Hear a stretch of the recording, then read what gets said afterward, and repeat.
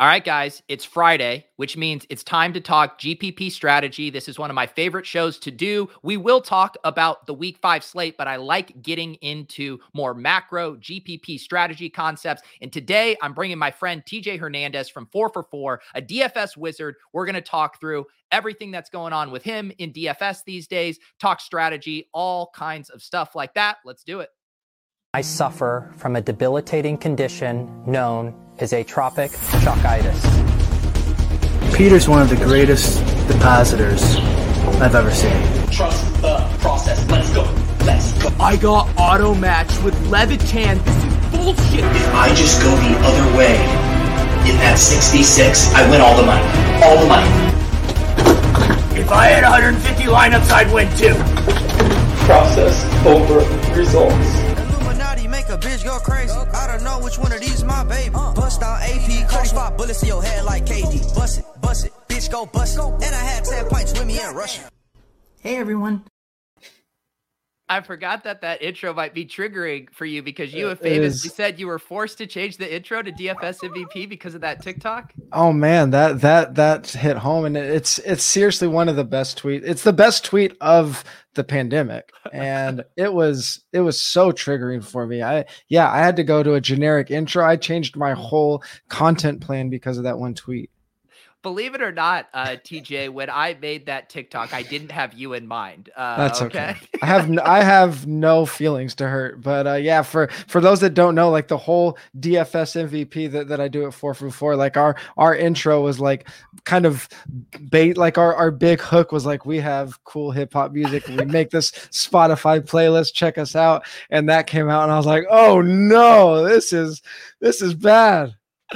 I promise. I remember when I got the idea for that TikTok, I was folding laundry and listening to a podcast, and I just immediately had the idea after an intro and I will again say it was not your podcast. No, you hit your inflections hit home for lots of people. I think there's lots of very distinct voices in that intro. That's right. So how's your DFS season been going so far this year? Well, it's going as you might expect for kind of the strategy that I switched to this season. One thing that I really focused on this year was switching to some higher stake, lower entry stuff. So kind of naturally, we're going just to have. We're looking for these big spike weeks, right? If you're only playing a couple high stakes tournaments and only have 1 or 2 lineups a week, like, through 3 or 4 weeks, we're going to have some zeros. So like, I haven't hit yet, like my cash games are doing fine, but I'm just really focusing on these bigger single entry tournaments. So you're not going to hit them every single week. Like you might, if you're playing a bunch of lineups. Yeah. What are your favorite contests to play right now? So I don't know if you've caught this, but every week I kind of send a tweet out that looks at the contest structure. So I'm actually not playing one contest every week. Both DraftKings and FanDuel kind of fluctuate what they offer. When DraftKings does offer their 555 single entry, that's always a really good tournament. I like. They have a 200 and a 300 single entry that are pretty good. And then FanDuel has a 535 that's really nice. And then they just started this, I believe it's the 777 that I haven't played yet, but it's really unique. It's like 40 something people depending on the week. And it pays out like 40% of the field. So it kind of plays like a double up with upside. Like I think first place is only like 4K or something like that. But those like big 500 and up with like 200 or less people have kind of been my go-tos. And again, I'm only playing like 1 or 2 lineups per site. So when you're doing that, it's going to be higher variance like on a weekly level. But I think over the course of a season, you're probably going to see similar, if not better results. So when you say you're playing 1 to 2 lineups, you have just an extremely tight core and you might just pivot a few things, but then put those in all of those single entry contests you like? Yeah, a really tight core of values that I'm targeting. And I'm still like building around like you would for kind of traditional MME. I'm still building around certain game stacks and game flows that I'm targeting, and sometimes maybe even to more extreme. I mean, because when we're playing against 200 people and a lot of times 200 really sharp people, you don't need a top like 1% lineup, right? If the Millie say is scoring 250 points, you can take down one of these higher stakes tournaments with like 200 points, sometimes less. So you need like maybe a 90th percentile score. So you can kind of focus in on a couple games, a couple correlations that you really like. And if those hit, you're going to jump the field a lot than just trying to get every single spot perfect, which you have to do if you're playing something like a millionaire, anything that's really over, anything really, really over like 5,000 people, it feels like you have to be perfect. Yep. Yeah. We've been talking about that a lot on the show this year. Contest selection. I showed on my Monday bankroll challenge. I played like all the spies at the different sizes, the 5,000, the 2,000. And I had a min cash in the 700 person spy that wouldn't have cashed in any of the other ones. Yeah. And it's just a very simple thing about how you almost can. I like that analogy of treating it like a double up with upside there when you get in those smaller contests. Yeah. And you know what? I'm actually glad you mentioned that. That you min cashed and had, if you're min cashing in these higher stakes tournaments, especially if you're new to them, you want to be able to recognize some decent return when you do min cash, right? So one thing when I say I'm looking at the tournament structures, I'm seeking out flatter payout structures, and I know there are two sides of it, because when you do hit or come in first place, you want to maximize your upside. So a lot of people do want to chase that upside, but at the same time, it's really hard to come in first place. And more often than not, when we do cash, it's going to be somewhere in that like slightly above a min cash, or even if you're top 10, you also want to maximize your payouts there. So I'm looking for flatter payout structures. I'm looking at how much of the money's going to first place, how much you make when you min cash, how much you make if 10th place versus first place. And I think all those things matter because it does add up. And I'm not saying that you shouldn't be chasing upside, because that's a whole point of playing GPPs. But if I'm playing something for $500 and I min cash and I only my ROI is like still less than 50% on that min cash, I don't think it's the best way to maintain what you're trying to do, and you kind of lop off some of that variance. So I'm paying attention to all those things, and sometimes I'll get away from it. There's tournaments that I'll like because of the juicy upside, but I'm trying to pay attention to those structures as much as possible and find the best ones for myself. Yeah, and I think that's kind of the eternal thing that we're always wrestling with is we all want the bank, we all want that big payoff, but we also have to stay solvent. We have to have a bank to stay in the game and be able to keep playing each week. And speaking of good tournaments and speaking of nice payout structures, so the people at DraftKings did hook us up with a rake-free league for the Deposit Kingdom. I have the chat or the link pinned in the chat here. It's $10 rake free. The payout structure nice and flat here, 350 up top, a little over 100 spots remaining. TJ, tell the people why it's very important to enter any of these tournaments that are rake free when you can get them. I mean, it's essentially free money, right? Like if we're talking about these tournament structures, what we're really talking about is an expected value on our money. And the expected value means the most money in the prize pool available. And one thing, the way the sites make money is they take money from your buy-ins. So when they're leaving all of that money in, all of those buy-ins in, not only does it add to the upside of the tournament, but more people are able to cash. It makes it easier to cash. It's very analogous to, I'm sure you've talked about chasing overlay when we're looking for tournaments where it doesn't fill. If you have a rake-free tournament, we're basically getting a free overlay tournament. So it's huge. Yeah, so Cameron's asking rake free here. So normally you can see here, it's $10 to enter, and we have 350 entries. Our total prizes is $3,500. If you go look at any other tournament on DraftKings, the amount of entries times the buy-in is actually going to be higher than the prizes offered, because that's what they're charging you to play this tournament. And the same thing if you play poker, it's familiar, right? Where you're sitting at the table and you see the dealer grab some out of the pot and pull it over to the side. That's the rake. Yeah. And so, go ahead, TJ. What's the buy-in for this tournament? $10. Yeah. So let's look at the slant on DraftKings. They charge a 15% rake for that. So with 39,000 people in it, the buy-ins are $353,000. The prize pool is $300,000. $50,000 is coming out of that. So when you could find these tournaments where all of the money is staying in, that's just more money for you. Yep. Exactly. And yeah, just to clarify, yes. So this week, DraftKings spun up that tournament for me on Wednesday, I believe. So I did have the other Deposit Kingdom League going. If you want to withdraw from that, that's fine. That isn't a rake free. It's just a good $10 200-man contest. Going forward, the rake free tournament will be the exclusive tournament that we're running. So I don't begrudge anyone if they only want to play in one of those. If you are going to play in one, play in the rake free one. Yeah. TJ mentioned it earlier too, but he does do this tweet every week where he looks at these structures. And I know it's not the sexy part of DFS. I'm very guilty of this, of being lazy and not seeking out the best possible structures all the time. But it is really one of those ways where you can make sure you can stay in the game and not get bludgeoned to death by the rake.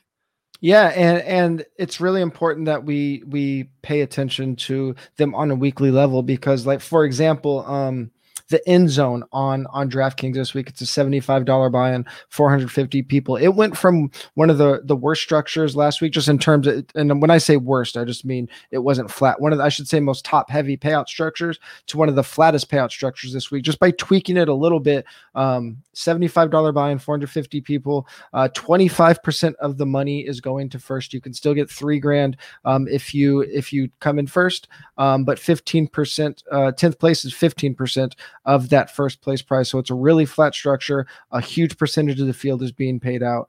Not a big field at all. So they do change quite a bit every site. So make sure you're not just like looking at the buy-in level and the name of the game and saying, oh, that's a good structure this week, so I'm going to play every week for the rest of the year, because they do fluctuate a bit.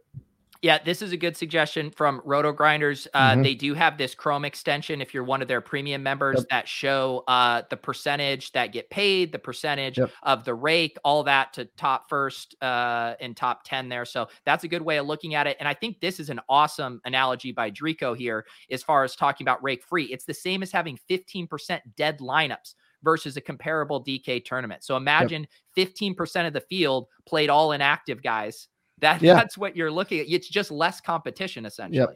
Yeah, exactly. And it's just like I talked about with overlay. When we have overlay, if it's a guaranteed prize pool and they promise to pay out 25% of the field, if only 75% of the tournament fields, now I don't know what the math is, but like 33% or 40% of the fields being paid out instead of 25%.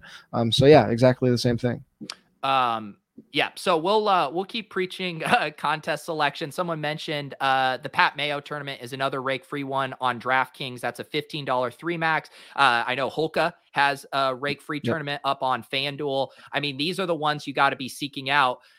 One other leak in my game is I have been playing exclusively DraftKings and pretty much single entry 3 max, partly because I just don't feel like my brain is good enough to kind of like toggle back and forth from all these things. Like I like looking at my set of numbers. How do you kind of make that leap from playing both sites and knowing how the strategy and the pricing can be so different? I've been playing nonstop since both sites started. But in all seriousness, I mean, there's a really big difference in site structures and how you build your team and scoring. So I guess I'm lucky enough that because I spend so much time analyzing this, and NFL is the only game I'm playing in the off season, it does kind of come second nature to me, the differences in the scoring and the structures. But you do have to be really cognizant of things like, if you are jumping back and forth, differences in ownership percentages, difference in player types and game types that are going to fit into your lineups. I mean, I guess a super simple example is DraftKings is full PPR with the bonus and FanDuel isn't, right? So, and salary structures are just very different, but we'll start with scoring. I mean, on DraftKings, volume can often make up for game flow, whereas on FanDuel, especially in tournaments,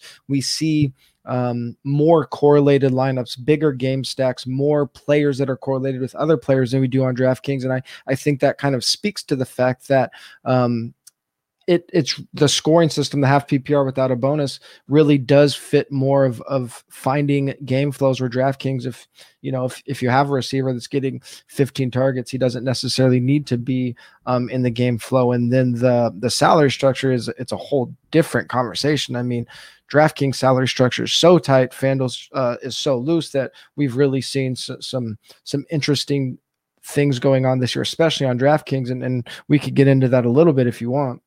Yeah, no, I definitely want to dig into some of that stuff. And like I said, that's a leak in my game, and I do need to be taking advantage of some of these other spots. But I'm also torn because I do think in general, being a specialist is the way to go. Like if we were really just only cared about EV, we would probably focus all of our time on a Yahoo single format or second half showdown. But it's like, we're trying to balance what's fun. Most of the content is about DraftKings and then to a lesser extent FanDuel. So it's hard to thread that needle of chasing EV, but also making it not a complete chore and an enjoyable experience. I would say if you are, especially if you're a newer player, in NFL, we only have so many trials, right? There's only 17 weeks and a lot of people are only playing the main slate. I would say that there's probably something to be said if you haven't been doing this as long as we have and you're just kind of jumping in to giving up a little quote unquote EV and tournament structure and just really understanding the game that you're trying to play. So whether it is FanDuel or DraftKings, I think there is something to be said for just sticking to that and mastering that game as best you can, whatever your favorite game is. It doesn't have to be a high stakes GPP. It might be cash games. It might be triple F, whatever you're trying to play. I think sticking to one site, at least for a while, I think there's something to be said for that. Yeah, for sure. When you said the thing that's always curious for me when you're only playing a couple of lineups, are you starting? When I talk with kind of Leone and stuff, he is generally saying he's starting with his best or favorite leverage point on the slate. Mm-hmm. It might be a specific game, it might be specific players. Where are you starting when you're only going to have one or two lineups? Is it with a game environment or could it be with a specific leverage play? I guess I'm kind of thinking about these things at the same time. If I had to say where I'm starting, I would say I'm starting with the game environment and then fitting in my my favorite leverage plays after that. I mean, but I'm kind of it actually ties into something that happened a couple of weeks ago. I'm kind of choosing my game environments around what I think is going to happen in terms of who's going to be rostering who within my tournament. So for example, a couple of weeks ago, with the week Josh Allen went off, I wasn't on Josh Allen, not because I didn't think he was going to have a great week, but because I kind of projected him as a chalkier play. He ended up being like the fifth or sixth most popular quarterback on the slate. So I had a pool of game environments that I was very interested in. And the way I like to build is I'm generally going with a slightly more contrarian game environment, building around some of the better values on the slate, especially like at running backs, because the better values of chalkier players on the slate are going to often be the best plays. That's why they are the best values and chalk on the slate. So by getting, contrarian on my stack, I just have to be right in less instances, right? If I choose a slightly contrarian game and have 3 or 4 players from that game, if I hit there, I'm lapping the field pretty much. So that's kind of how I'm thinking about it. So I would say I'm starting with my game environments, but because I tend to be looking for leverage spots in those game environments, I'm kind of doing both things at the same time. Yeah. One of the most difficult things I've been dealing with this season is how to decide between, like, once you hone in on those game environments, I feel like every single week, and this week is the exact same. It's the same story with Justin Jefferson and Adam Thielen. Both are going to be sub 10%. Yeah. Both are going to come in under a certain amount of ownership. You have to pay more or similar ownership. You have to pay more for Jefferson. And like when you're in these situations where the two plays are so similar, I would say like even like the Christian Kirk, AJ Green, Rondell Moore trifecta and stuff. Are you, when you land on those situations and things are so equal, is this when you are kind of splitting your exposures, or how do you think about where your specific targets are once you settle on a game environment? So I actually want to touch on that exact thing you said before I answer that specific question. You mentioned that, like, whatever, Arizona and Rondale Moore versus the Vikings or something like that. One thing that is really noticeable this year in tournaments is that we've had very flat ownership and ownership projections. We just haven't had these teams that are commanding like a 20% quarterback and a 40% wide receiver. We haven't had the free square running back that's like in 50% of lineups at the most. And I'm using just millionaire ownerships just for ease. Obviously they're going to be a lot different in these single entry tournaments, but the point is going to remain the same. The highest we've seen is guys in like 30% of lineups, right? So what that means is our projections are becoming, at least right now, our ownership projections are much more fragile. And this is where I made the big mistake on Josh Allen a few weeks ago. When we're looking at ownerships, what we really care about, especially when we're targeting these stacks, is the relative ownership, right? Because not too many quarterbacks are going to be in 20% of lineups. A lot of times we're projecting if you have Josh Allen projected as the most popular quarterback at 12%, he's only 3% more than the quarterback 5 in projections, maybe, or quarterback 6 in ownership projections. So the point is, if our ownership projections are fragile because of flat ownership, we should be taking that into account by having more exposure to what we think is the best in game environment, even if we do think that might be a little chalky, because what can happen, we can get to Sunday and all of a sudden Josh Allen's the 5th, 6th most popular expensive quarterback. I put too much weight on him being the most popular quarterback, and now I'm down. Even though I had his point projection, right? Even though I had the highest point projection on him and his team, I was off on the ownership projection. So if we're going to treat our point projections as fragile and be building our tournaments like that, we should be treating our, at least in the environment right now where we have these really flat ownerships and nobody's over 25%, we should be treating our ownership projections as fragile and maybe putting less weight into them and more weight into the game environments we like, and being more willing to take our stands and being more willing to just plant our flags and hope that they come in as the 5th, 6th most popular player, 5th, 6th most popular offense. Because we can be wrong in those things. And a lot of projections have been off this year because they are bunched so tight together. Yeah, and that's been a dynamic we've talked about a lot this year too, and especially because I'm mainly consuming GPP content and I'm not listening to a lot of other stuff. So what happens to me is it's like you do the first look, everyone runs their first set of optimals, and we're like, all right, this is going to be the chalk. You know, it was like last week. It was like, okay, Dallas, Carolina, this is going to be the chalk. By the end of the week, all the GPP bros are like, no, we're going KC, Philadelphia, and then in our small field contest, the chalk basically flips, and then you know, Carolina and you know, those guys come in lesser owned than we would have ever anticipated. Yeah, and I think the GP pros are kind of, it's turning into a leveling game, right? Like you mentioned poker. It's like, I know what he has and he knows what I have, so this is what I'm going to do if he thinks I have this. And it's how deep can you go into it? And I think it kind of ends up coming first full circle where if we are landing on these game environments, like you said, the spots that we can figure out suddenly become these single players that we're adding in that we know are going to add the most leverage. When I say the most leverage, there are plays where, let's say a Cooper Kupp is going to be the most popular player of the game.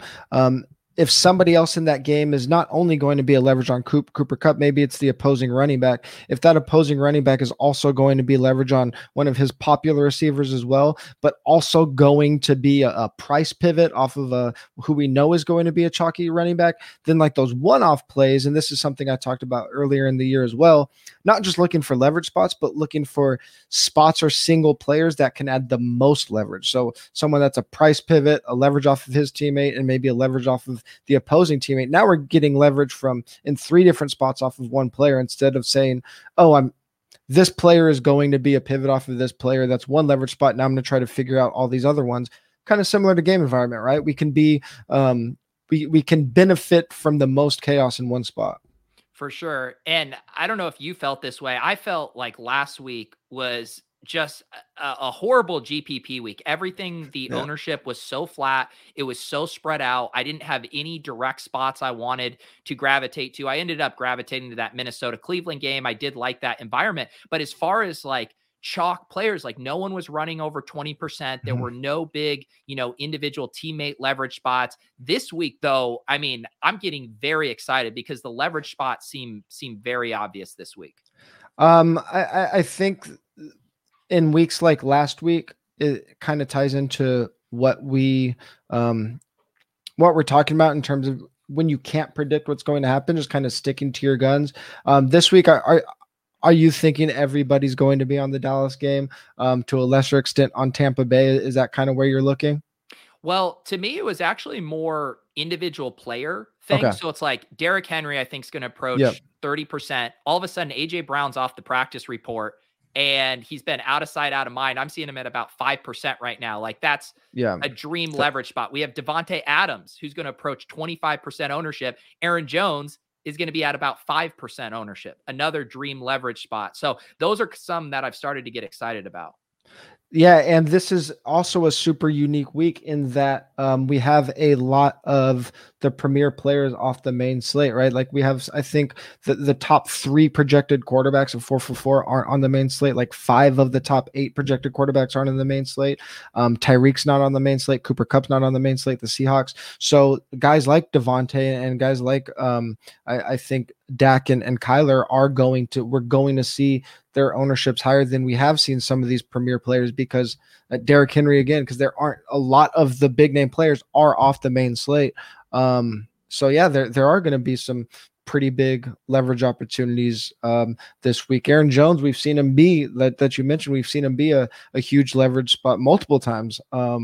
When Devontae goes off, I think it was week 2 last year was a very similar situation. I think it was even more extreme. Devontae was like 40%. I have Devontae at 25% right now on DraftKings and Aaron Jones at 7.5, I believe. Yep. Yeah. And another one too that jumps out to me is just with Leonard Fournette, probably going to be the second highest owned running back on the slate, unless Damian Williams or Pirine get crazy steam. But you can go to the passing game there. Like a Brady Evans is coming very low owned. Brait doesn't seem like he's getting steam that hard. So like the leverage spots just seem so nice this week. One that I really like it. One way that I like to look at leverage is looking at cumulative ownership. So on 4for4, we project ownership of all the offensive players, but we also break it down by passing game. And one spot that I think is really interesting is we have the Dallas passing game as the most popular cumulative passing game. Now, I think Amari and CD and maybe to a lesser extent Dalton Schultz might cannibalize each other's ownership a little bit, but as a unit, they project as the most popular passing game. I like looking at spots like that and looking at someone like Saquon Barkley, where I can play him opposite that and only maybe run like a mini stack and only have one of those Cowboys pass catchers, hopefully hit on the right one. Obviously we're gambling a bit there, but instead of loading up on Dallas, like a lot of people might try to do, just taking one of the pass catchers or maybe I think Zeke might actually start getting a little bit popular, but getting Saquon on the other side. Yeah. I do think Saquon makes a ton of sense, and you see him just when I'm just using the simple stack tool here on Run the Sims. You can kind of put in for these various game stacks. So I just have it as Dallas quarterback with 2 pass catchers and then bringing it back with anyone on the Giants. And my guess is Ingram's going to be the chalky bring back and Saquon might be the more creative one. Crazy to me. I mean, I almost tweeted explain Ingram to Evan Ingram to me like I'm 5, and then I was like, I don't feel like dealing with Giants fans today. I mean, the thing, I guess I'm just so binary with this stuff where it's like if Evan Ingram was going to be less than 5%, I would love him as a cheap bring back, but I'm seeing about like 15% right now. And we have a ton of good value tight ends this week, which hasn't been the case. So I don't see any reason to mess with Ingram at that ownership. No, and while we were talking, there was another spot that I want to talk about in this game, and I can't remember. The Dallas defense. I think they're super interesting just because they're favored by 7. They're relatively cheap on both sides, and people are just going to look at them and say that they're a bad defense in real life. But I mean, the Giants throw a lot in neutral game script. They're going to be behind big, and Daniel Jones just had a good game. So now everybody thinks Daniel Jones is good. We've seen Daniel Jones be really bad, right? When teams get up big, that's when we see a lot of fantasy points. So I think that's a really interesting way to get leverage on entire games that are going to be popular, because points are also scored by defense and special teams, right? So if the game script completely flips because the Cowboys get like a defensive touchdown, everything slows down. Now you got their defensive touchdown and all of their offensive players basically like lost a whole drive, if not more. So that's an interesting way to leverage games as well. For sure. And again, one nice thing, we talk about late swap a bunch. We have some nice options, and the fact that this Dallas New York Giants game is late is very helpful, because there's almost like 3 different ways you can play it, right? Where if you are crushing and you have some of these pieces, you let it ride. Yes. You know, if you're, say, maybe a bit of a tweener, like you have some good stuff, but you don't feel like you're taking down a tournament, maybe you pivot within that game and you're on like Galladay and Zeke or something because you like that game but want to get unique. Or you can just fully get off of it. You can go to Cleveland LAC as a pivot. You can go over to a Darren Waller as a pivot. So I think this sets up as a pretty nice late swap week. Yeah, we had a very similar situation. I think, was it week 2 that the Chiefs and the Chargers were playing each other on the late slate. I'm not sure if that's exactly the game it was, but the point is, when we do have the game that we expect to be super chalky late, the one thing that I think you should make sure that you're doing is whoever is going to be whoever your biggest leverage plays are, that assuming if you are stacking the game, whatever it might be.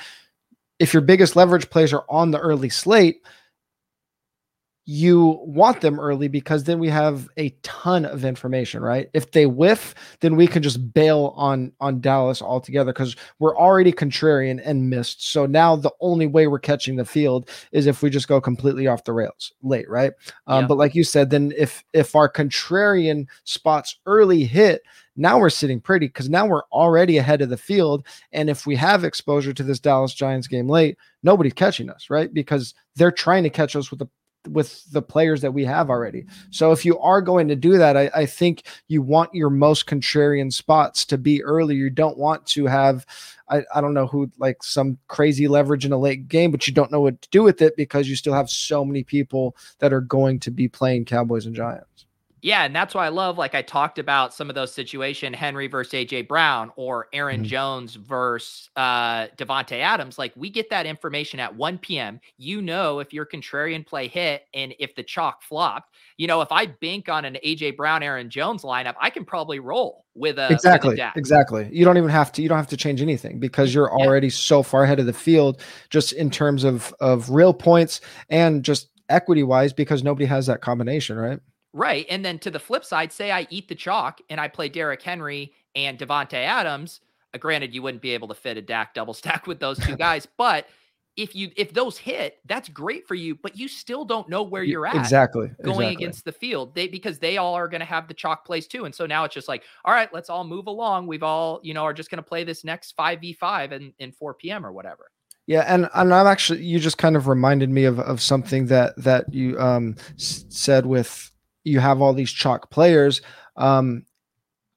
With what we've seen in ownership, with the ownership being so flat, like our target ownership on our lineups, I don't know if you've built this way, but like in the past, we've kind of been targeting like a cumulative ownership, like an average of 15% average ownership across all of your players. It's down to like 9 or 10% right now, because it's really hard to get up to that average ownership of 15% when the most popular players are only 22%, 23%, right? So if you're using a lineup generator, for example, which I know you and I would never do, we're hand built for life, but if you're using a lineup generator and setting your exposure at like average 15%, you're going to be way too high. You need your average exposure to be down at like 9 or 10% right now.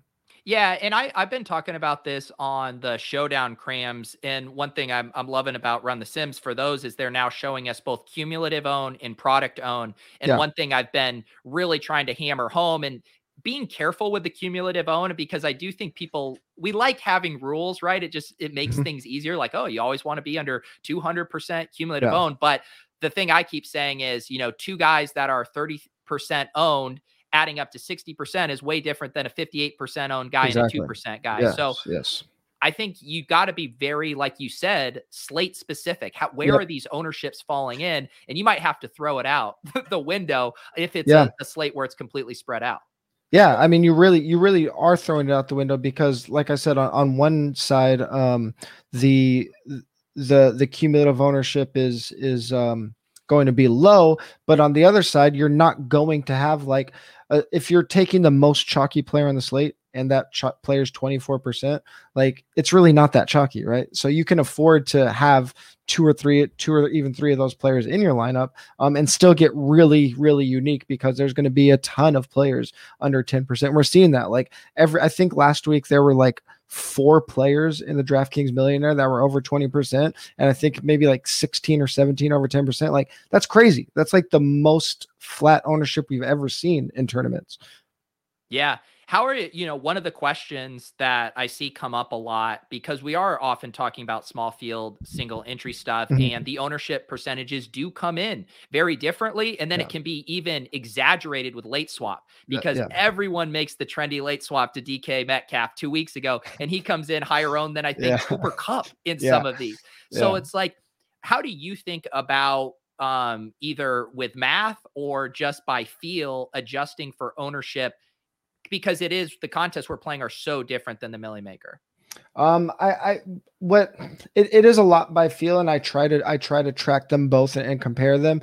The tough thing in these smaller fields is that there is a lot more variance in what we'll see in the ownership percentage because it's less people, right? So if 3 extra people decide to swap to the DK Metcalf, that could boost his ownership up like quite a few percentage points. Whereas in a large field like the Millionaire, like a lot of late swaps are going to have to happen. So I'm kind of doing it by feel. And a lot of times, luckily, one of the bonuses of playing in these smaller fields is if you're late swapping, it's either because you're really dead in the water and you're you can just go off the rails, or you're pretty close to a good score and you don't have that many people ahead of you. And in those cases, when there's only 200 people, it can be relatively easy to look at the lineups around you and get a good idea of where they're at and where your pivots can be. So you can go in there and do some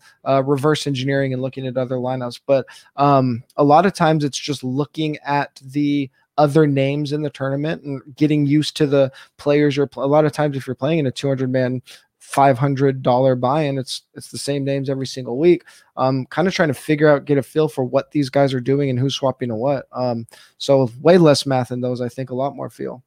Yeah. And I do think it is very helpful. TJ used the term, these levels. It is helpful to listen to the GPP content out there. Listen to the DFS MVP, listen to Blender, and listen to Leone and Dink over on ETR, because the majority of people in our small field, mid to higher stakes contests are listening to this content. And so it is going to drive and dictate these things. And then you can kind of be out ahead of the level game and ask yourself, wait, is this DK Metcalf pivot actually going to be as sneaky as the early ownership indicated? Yep. Yeah.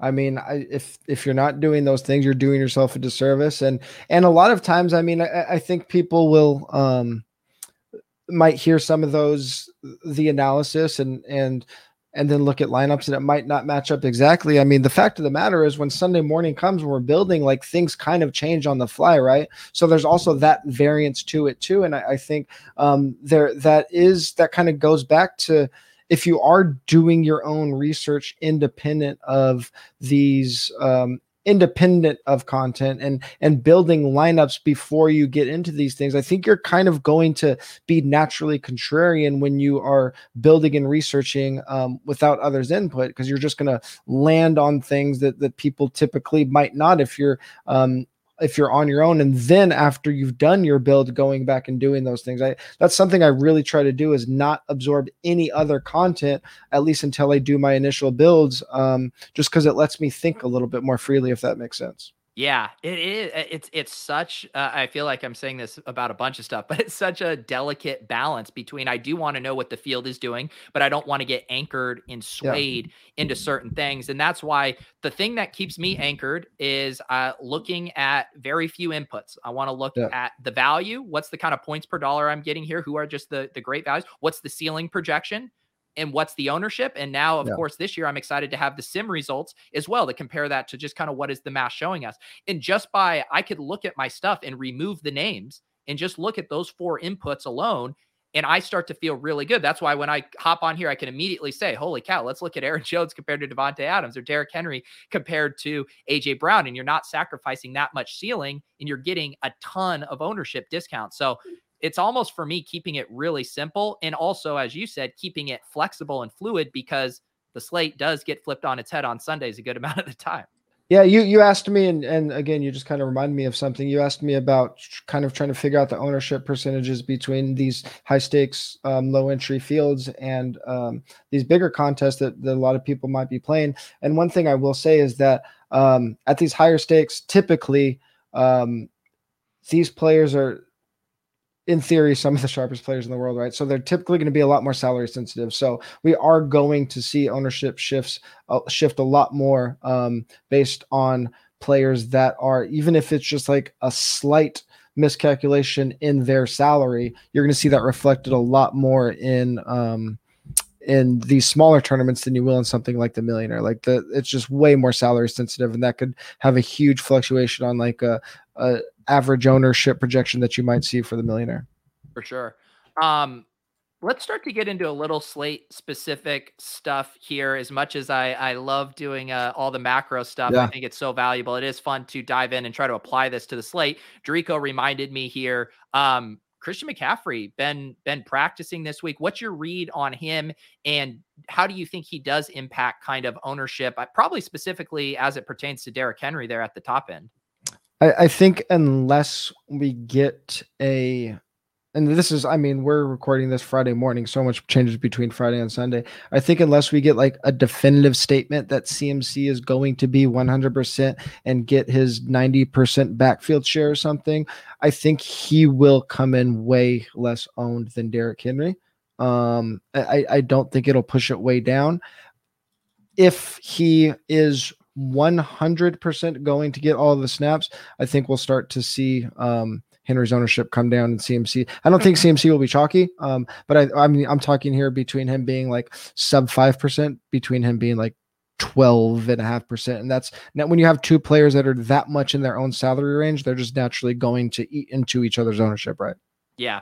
Yeah, that'll be interesting to keep tabs on. I have zero inside sources or anything, but my gut says he doesn't play this week. Yeah. It's just kind of how it feels, very rushed, and I just don't know why they would risk it. I mean, we see, like, you see the Dalvin Cook quotes, and they're so frustrating. He's like, I'm not 100%, but I'm just going to keep playing. And it's like, what are we doing here? And I think if you just think about it from a from how people play DFS. If CMC is a game time decision, they're the early game, right? They're the 1 p.m. game. Yeah. So if it comes out at 9:30 that he's active, are all of these Derrick Henry lineups just going to switch to CMC just because he's active? Like, probably not, right? No. And then people that don't have Henry, they're not going to completely flip their builds because he changes your build completely if you roster him, right? All these people that built Sunday or Saturday, they're not going to start from scratch because CMC is active, right? An injured CMC. So I think even if he is active, most likely we see him well under 10%. And I don't think Henry's changes much.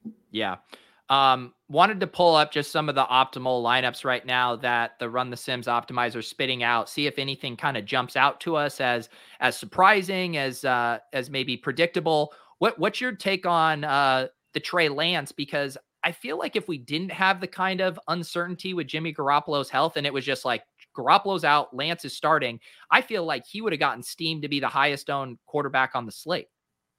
I think he'll still be up there in one of the more popular plays. But I think it sets up really interesting opportunity because I think if he does end up, I don't know if he's going to be more popular than Kyler. Let me look at my ownership projection real quick.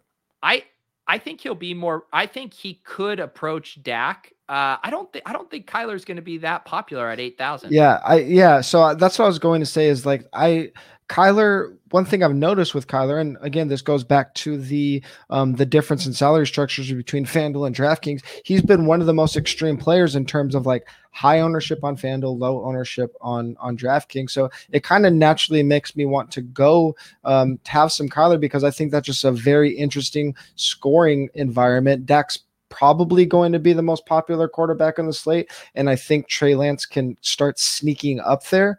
So I like if you can get the QB1 and DK scoring as like the QB6 in ownership, I think that sets up a really good leverage opportunity, especially if Chase Edmonds is out and we see James Conner start like getting up in that like 15 to 20% ownership range. Then I think I'm all over Kyler in tournaments. Yeah. I'm with you. I ended up building some Kyler double stacks last week because I was like, why is no one going to play an MVP double stack in the highest over-under game of the week? But just because of pricing, and I think they're not being a very clean stacking partner, that people have been just kind of going away from it. I kind of like that though, right? Oh, because I do too. we have the one of the highest scoring offenses in the league, the highest scoring draft quarterback by DraftKings points in the league, and people are like, I don't really want to stack them because I don't know who to stack them with. Well, that's great for me because now all of his pass catchers are going to be sub 10%. Nobody wants to play one of the best receivers in recent history because he has 4 games with a 7 target average. It's like, yeah, well, we also have 50 games where he has a 11 target average, right? So what do you think is more likely to happen, that Nuke is going to be behind AJ Green and a rookie for 17 games, or that we have a 1 month sample that at the end of the season we're saying is kind of noise and we should have seen this? Like, I want to be on Nuke before everyone else is. I was just going to ask you, are you team, go down to 2 of the 3 cheap guys, or you want, is it finally a bounce back week for Nuke? I told Hulk asked me this question earlier, and I said, if this keeps happening, I'm probably going to lose my entire, you were talking about being solvent. I'll probably be insolvent from chasing Nuke because you can't convince me that he's going to be behind these guys all year. Yeah, he's been practicing in full this week, right? I believe so. Yeah, which is important because I don't think he was healthy the past couple weeks. Yeah. One other kind of wrinkle to this slate, that I guess I'm a little confused by. I'm not seeing a ton of steam for Damian Williams and Pirine, and that kind of surprises me. Is it because everyone just feels so good about Leonard Fournette down there? Well, we heard the Bengals coach Zach Taylor come out and said that if Mixon's not active, it's going to be a committee. Like, he straight up said that, right? So it makes sense that people wouldn't be on Pirine. The Damian Williams one really surprised me. I projected him as like I do my initial projections Thursday morning. I projected him as tied for the RB4 in terms of ownership on DraftKings, like kind of tied with DeAndre Swift and Alvin Kamara. But that's still like, excuse me, sub 20%. I guess it does just have to do with the pricing because he's only 400 more than Fournette. So I guess he kind of works as a price fit. I was kind of hoping Damian Williams was going to be more popular because one of the players that just really popped for me this week was Henry Ruggs. And I was hoping that if Williams ended up like 25%, then I have a huge leverage play in Ruggs. But it's one we're going to have to track. But yeah, I think it just has to do with the fact that Williams and Fournette are only $400 apart. That's the only thing I could think of.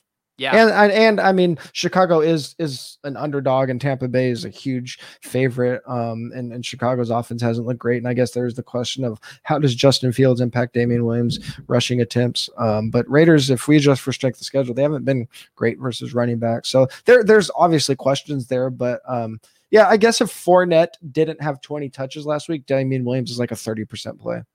Yeah, I agree. Yeah, and I think just Damian Williams, compared to a Pirine, there's not a Chris Evans there behind Damian Williams with no Tariq Cohen. That's just going to cap his pass catching. Like, I assume he's just going to be a near 1-for-1 for David Montgomery. Yeah. And yeah, I agree with that too. And then again, like I said, I mean, I have him at 15 to 20%. So with the flat ownership we've been talking about, that's still relatively chalky. So I think I could still like do something like be on my rugs playing a week where Waller is like Kittle is on the slate, but with Kelsey off the slate, Waller, a popular high-end tight end, I think I'll still end up like having Ruggs as one of my favorite GPP plays. I hadn't honed in on Ruggs yet, but now that I look at my stuff there, he looks very nice as far as the top 20 guys in ceiling projection. He has by far the lowest ownership percentage of those 20. Yeah, I talked to him about Holka. Like usually going into my, whatever you call it, my research, going into my player pool selection, I usually have a pretty good intuitive sense of where I'm going to be. It's pretty rare that somebody just straight up pops off the page that I wasn't thinking of at all. And Ruggs was that guy for me this week, and that's why I'm excited about him. We do an expected points model at 4 for our breakout receiver model. He's top 17 in expected fantasy points among all pass catchers over the last 3 weeks. Top 8 in air yards. He saw a season high in snaps last week with 81%. Chicago bottom 7 in deep completions allowed. Derek Carr top 3 in intended air yards. I just kept seeing all these, like if you go like back to a couple years ago, the flow chart talk, like he started hitting all my flow charts out of nowhere, and I was like, whoa, this is a good spot here for Ruggs. Yeah, for sure. Are there any other names just kind of on this set of optimal lineups that stand out to you as surprising? I mean, I am seeing the Kirk Cousins double stacks there with Justin Jefferson, Tyler Conklin looks pretty interesting to me at that kind of ownership as well. And the fact that the math is jamming them in these lineups is intriguing to me. One name that is popping up in the lineups a lot that makes me pretty nervous is Jacoby Myers. Yeah. I think obviously the volume is there for Jacoby. And we expect the touchdown regression to happen, right? But when they've got in the red zone and near the goal line, they've been targeting their tight ends, whether it's Hunter Henry or Jonnu Smith. So I think in a week where we have, you mentioned there's a lot of mid-tier tight ends that are popping in lineup generators or as optimal plays, that actually makes me want to go more contrarian, because it means there's just a lot of players that we're unsure about at a position that's extremely volatile. So Jonnu Smith, even though he hasn't had the snaps or routes as Henry, he's top of the league in targets per routes run, tied for among tight ends, tied for the most targets inside the 10-yard line among tight ends. So if Jacoby ends up being near 20%, and especially in really large field stuff, I think John is a super interesting play.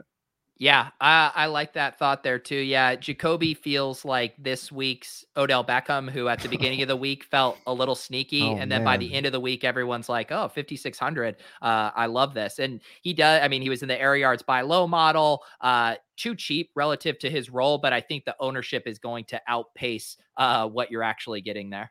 Go back in time and tell 2017 us that we're calling Jacoby this week's Odell. Seriously, rough. Yeah, life. It's funny too. I was like answering start sit questions, last night for the Fantasy Life app. Yeah. And you can catch me there Saturdays at 2 p.m. Pacific time on the Fantasy. There you go. App. Yeah. Also shout out BetSperts in the 4for4 gang over there. Yeah, man. What was I gonna say?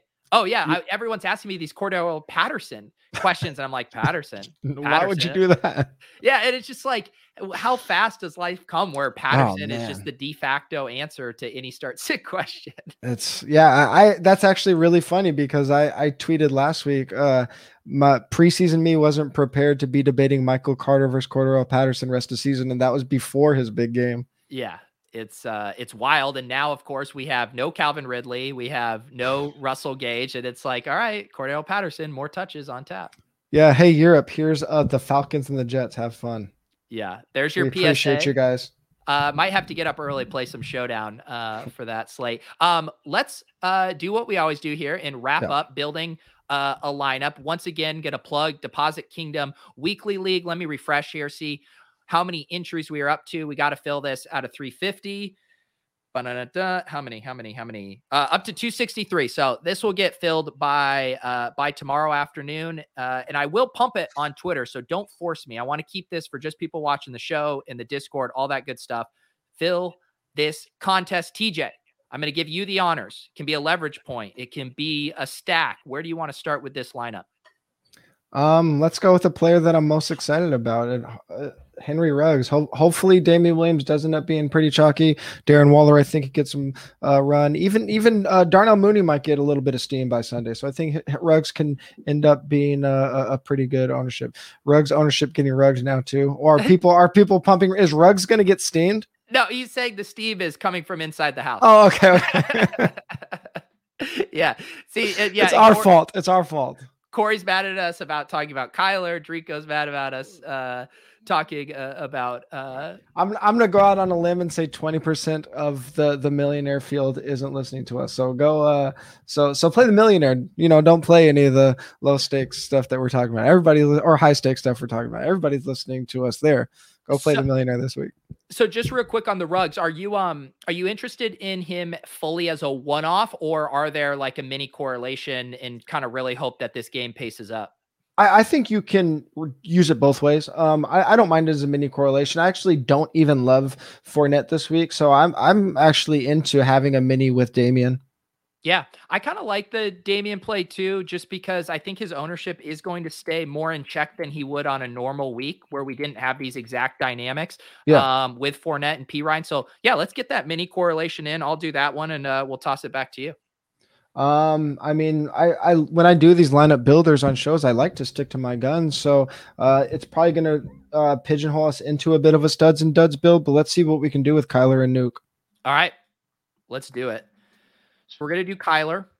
We are going. And I should note now that we're building right here, like one thing that I've noticed across the industry, whether you're playing DraftKings, FanDuel, or Yahoo, and it could just be noise. We're only 4 weeks into the season, but a lot of top lineups have been stacks without a bring back. Now that I'm not saying we should stop doing bring backs, but I think that a lot of times people can get into these, you can just kind of get in your comfort zone, right? And 100 out of 100 lineups you build are a stack with a bring back. That's just what we get used to. So I do think some of our lineups should be stacks without bring backs.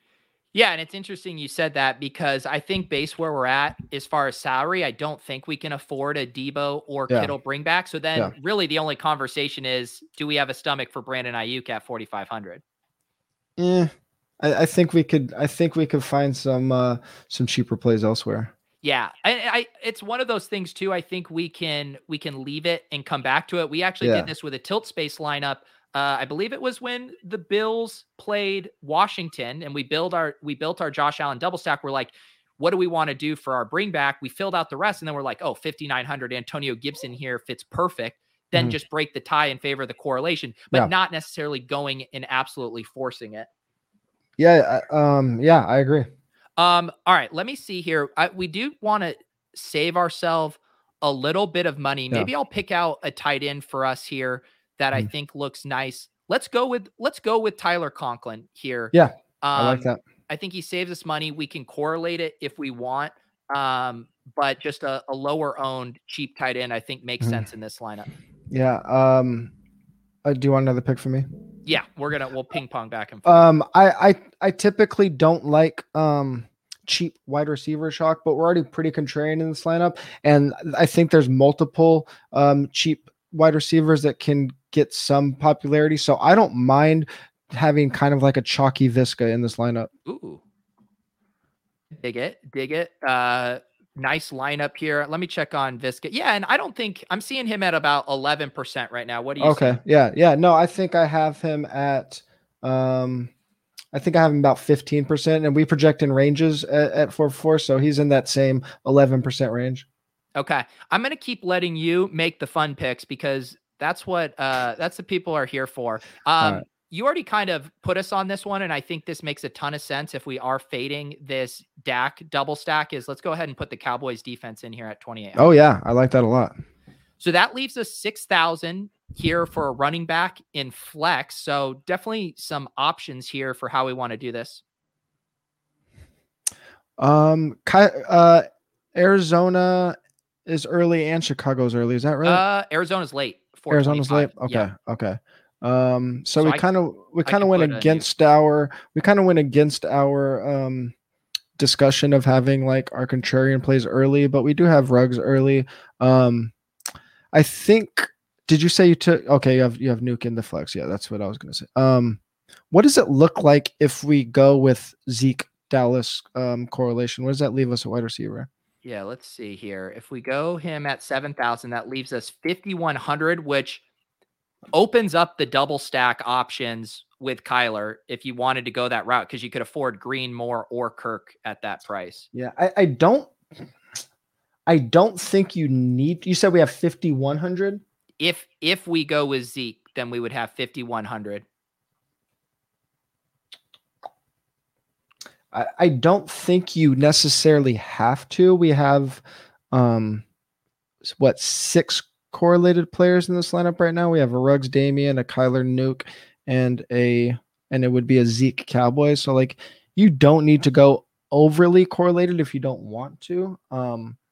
I kind of like going with another cheaper receiver, and maybe leaving $300 of salary on the table, depending on what other defenses there are. But I kind of like a Waddle, Laviska double at 4,800 salary.